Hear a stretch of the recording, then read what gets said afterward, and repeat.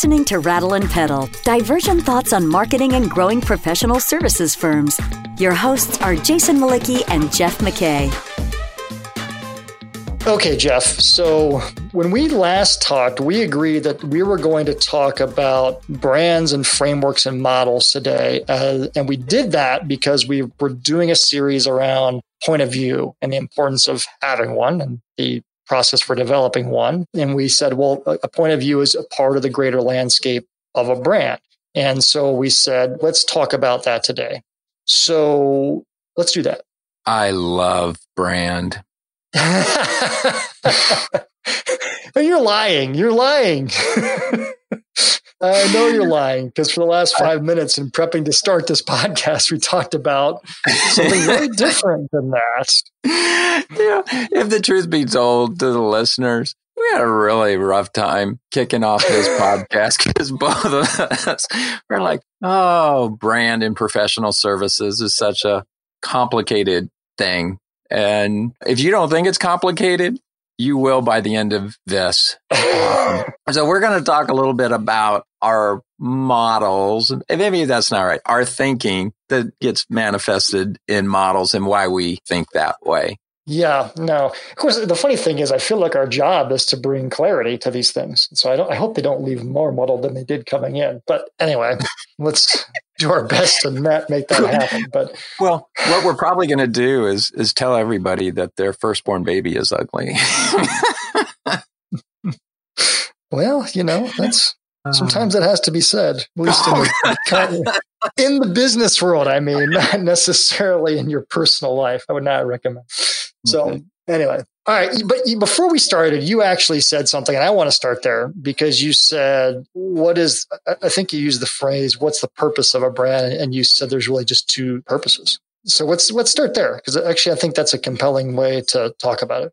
I think it's a very practical way of looking at it because I think sometimes when firms get into branding initiatives, it becomes all consuming and self-consuming. And it's expensive. It takes a lot of time, takes a lot of resources. And if you don't even know why you're doing it, it's just a big waste. So when I think about the purpose of brand, there's two reasons we want to solidify something. And the first one is to attract our ideal clients and more of them and to retain them. The second is to attract the best talent that I can afford for my firm. I want the talented people that are out there, and there is a competition for them, come to my firm. I want to have my choices of people. Anything outside of that is off target and a waste of time. Okay. Now, the interesting thing that I commented about that was, to me, I totally agree with you. And I love the way, in this case, the simplistic answer, right? That there's just two reasons to make any brand investment at all.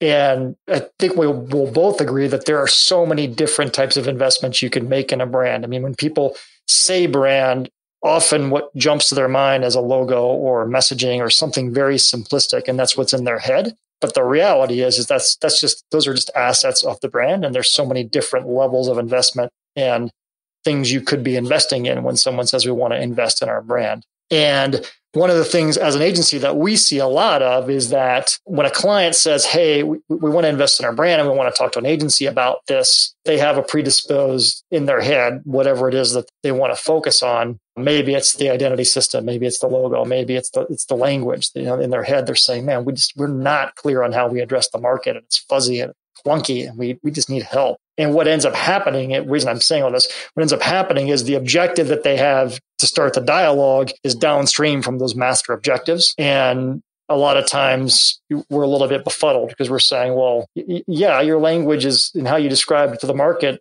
is not good right now, but what damage is that doing? Let's look at the damage and go upstream to the source and make sure we're clear on, if we fix that, how is it going to help us? And then how are we going to do something with that? Right? It's that old adage of, the tree fell in the woods. No one was there to see it. Did it actually fall down?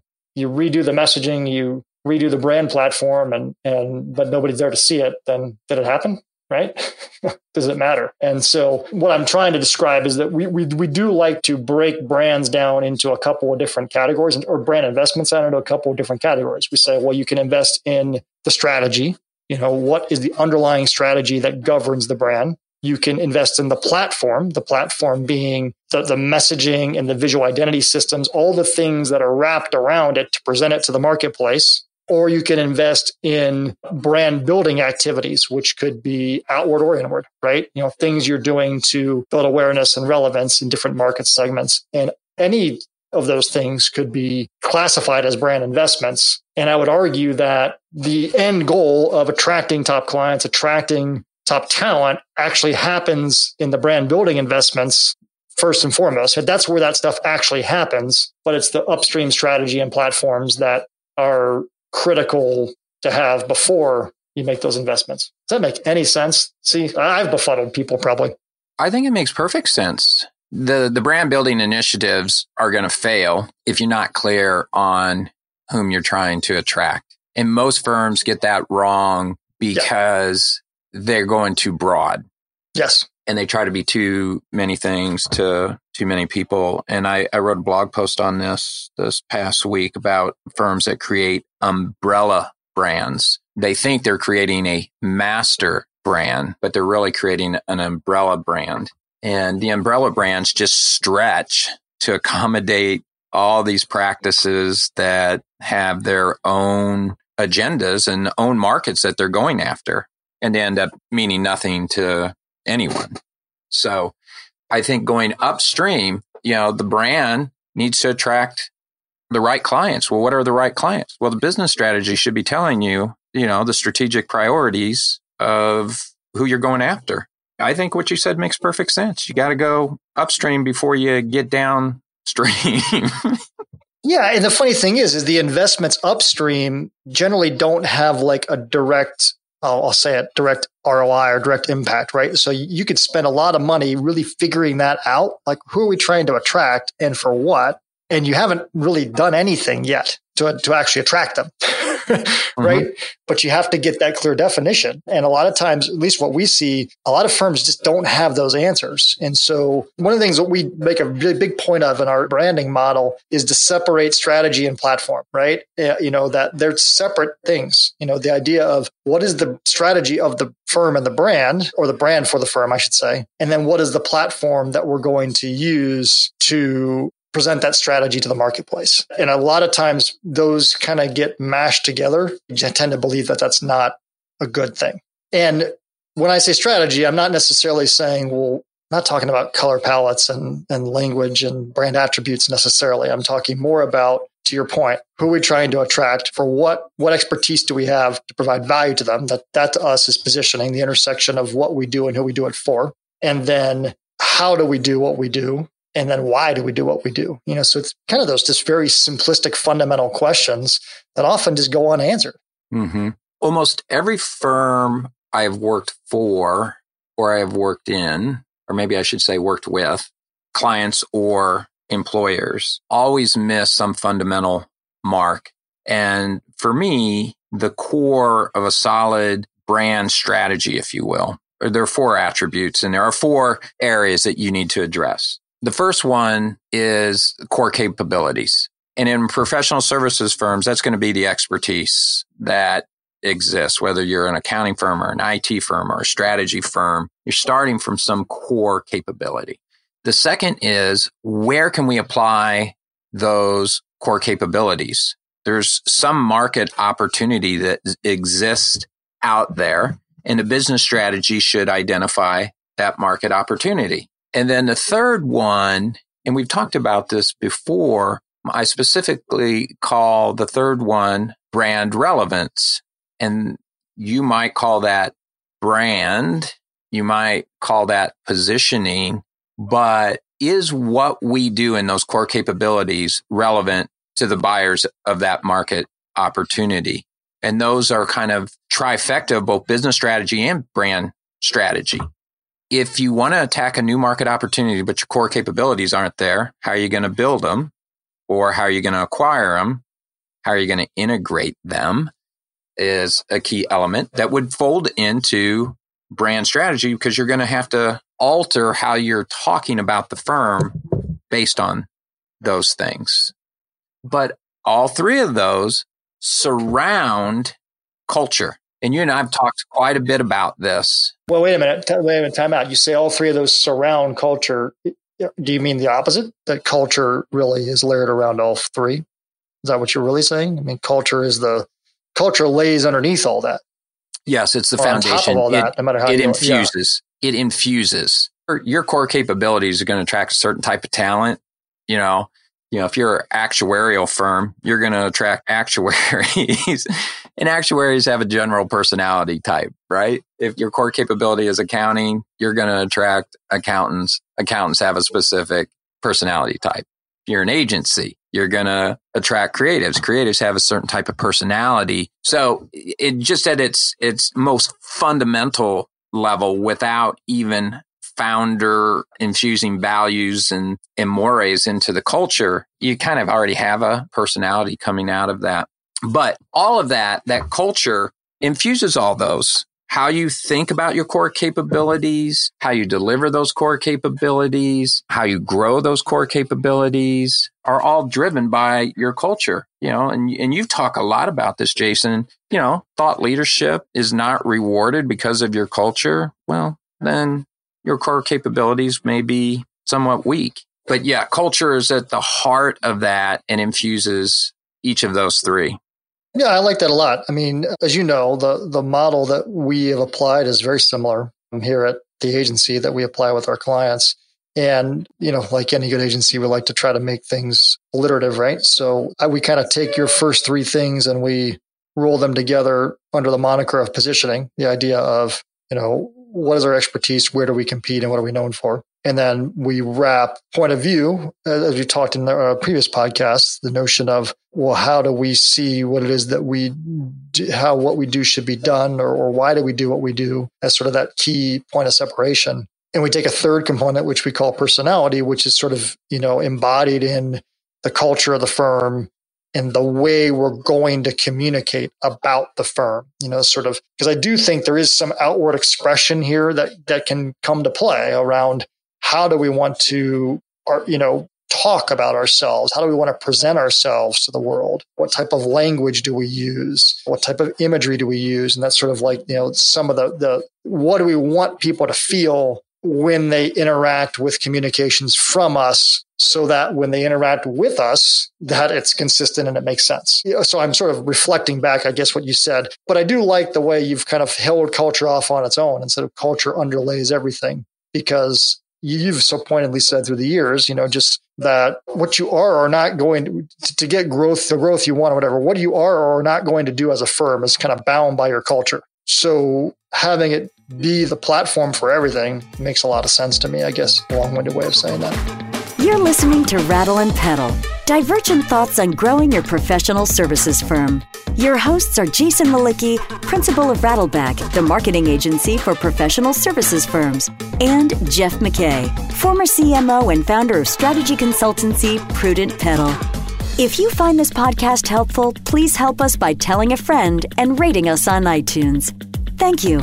Now back to Jason and Jeff.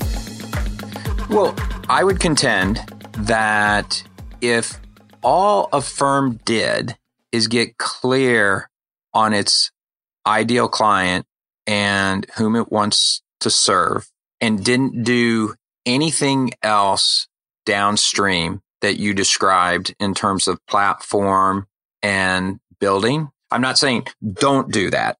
I'm saying if they did not do that, just getting clear on our ideal client and whom we want to attract, they would be miles ahead because the culture can take that and infuse that clarity into what they're already doing without even changing a logo or anything else. All the rest just amps it up.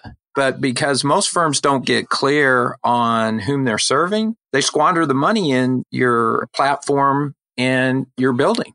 Yeah. I would agree with that. I mean, the other place that I see firms with just lots of missed opportunities, where that translates downstream into all kinds of problems, is just outward messaging. There's just so many firms that just do a terrible job of describing what it is they do and who they do it for and the value they create and the benefits of a relationship with them. And that all roots back to the lack of clarity on who they're trying to attract and for what and why. So you come into the site, you come into an experience with that firm, and you're just completely lost. You have no idea what they do or who for, or it's so muddled and confusing that I just wonder how much business are they just pushing away, because when people come in, they have no idea what the firm does or why it matters. Mm-hmm, mm-hmm. And think about the damage associated with that. I mean, if you've got 15, 20, 30,000, 50,000, 100,000 people hitting your web property in a year, that some of them could absolutely be potential clients. Some of them could be potential talent, and they leave because they have no idea who you serve and why it matters. The lost revenue potential is enormous. Mm-hmm. So we'll kind of come back to some other topics that we've discussed on other podcasts.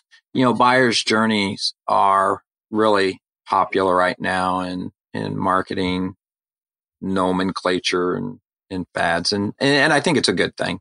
But a brand, in order to attract clients, needs to answer fundamental questions that the client is asking or the prospect is asking along that buyer's journey. And most don't, like you just described. And if I don't even know who you are, the most fundamental thing is just give me a business description. We are a X. You can't believe how hard it is for a firm to answer, we are X. Are we an advisory firm? Are we a consulting firm? Are we an accounting firm? Are we a IT firm? Are we an agency? Just give me a descriptor of that. And if people could just get clarity on something that simple, they'd make huge inroads. But I have lots of clients that just, they have trouble.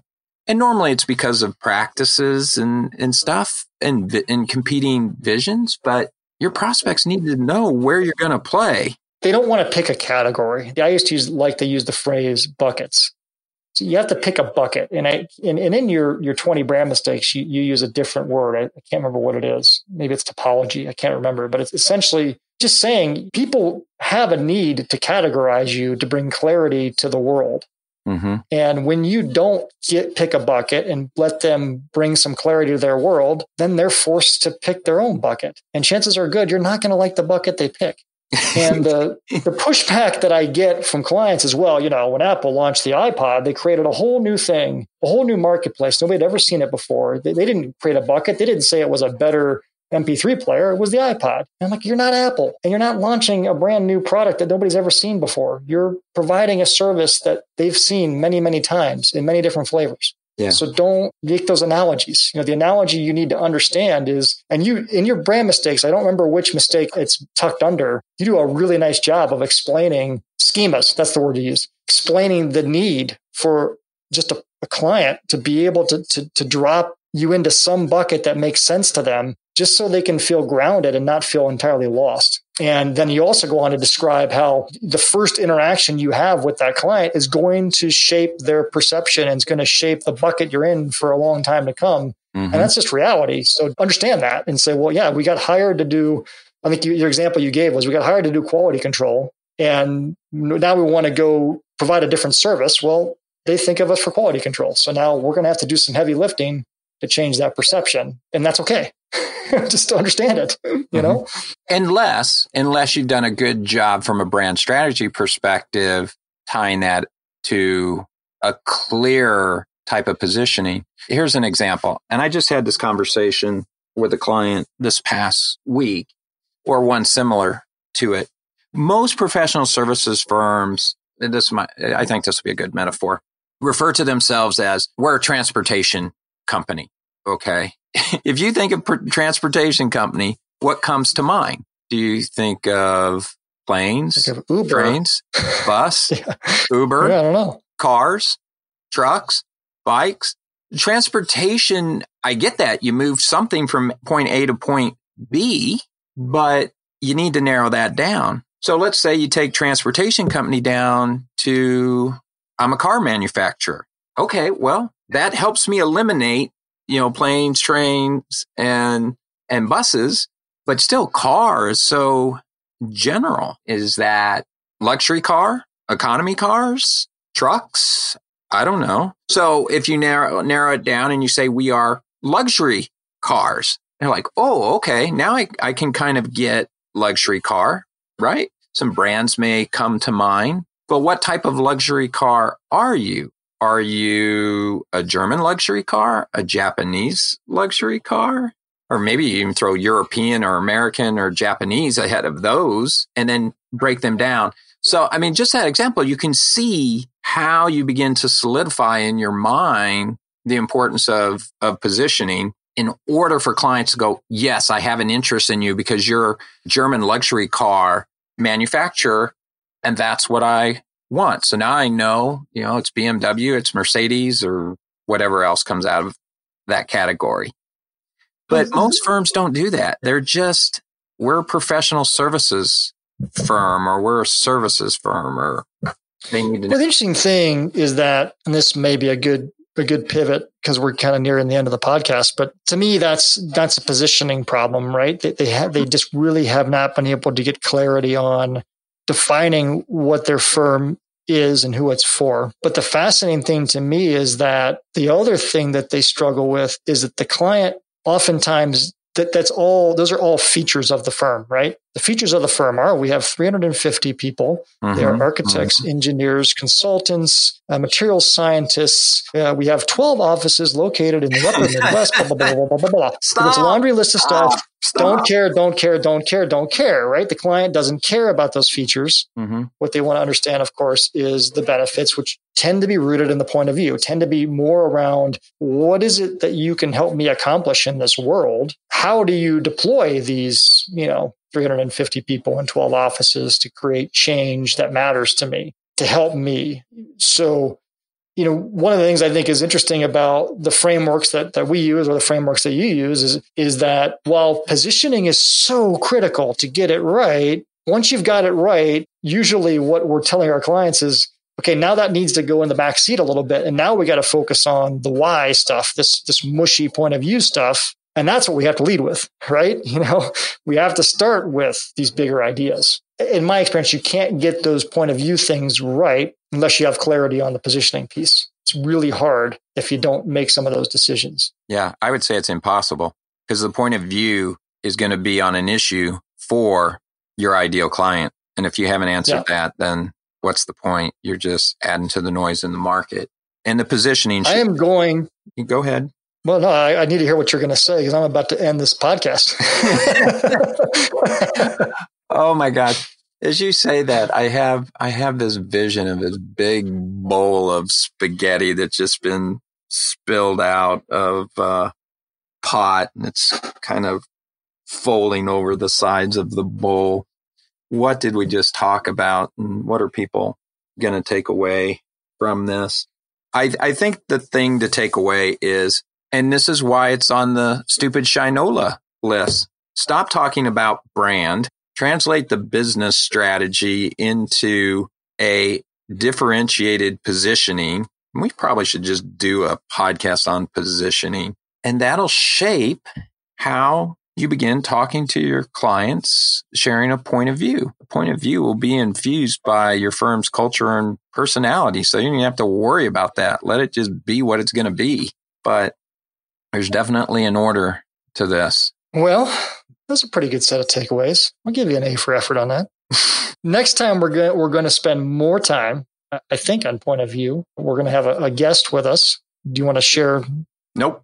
You have to come and listen, because I think this person will kind of blow your perception of what a point of view actually is and how you can actually use your point of view, whether you agree with it or not, and personality in delivering it. Well, then I will await with bated breath. Jason? All right, man. Hey, can we never talk about brand again? No, we're probably going to have to. All right, I'll talk to you next time. Bye, buddy. Thank you for listening to Rattle and Pedal, divergent thoughts on marketing and growing professional services firms. Find content related to this episode at rattleandpedal.com. Rattle and Pedal is also available on iTunes and Stitcher.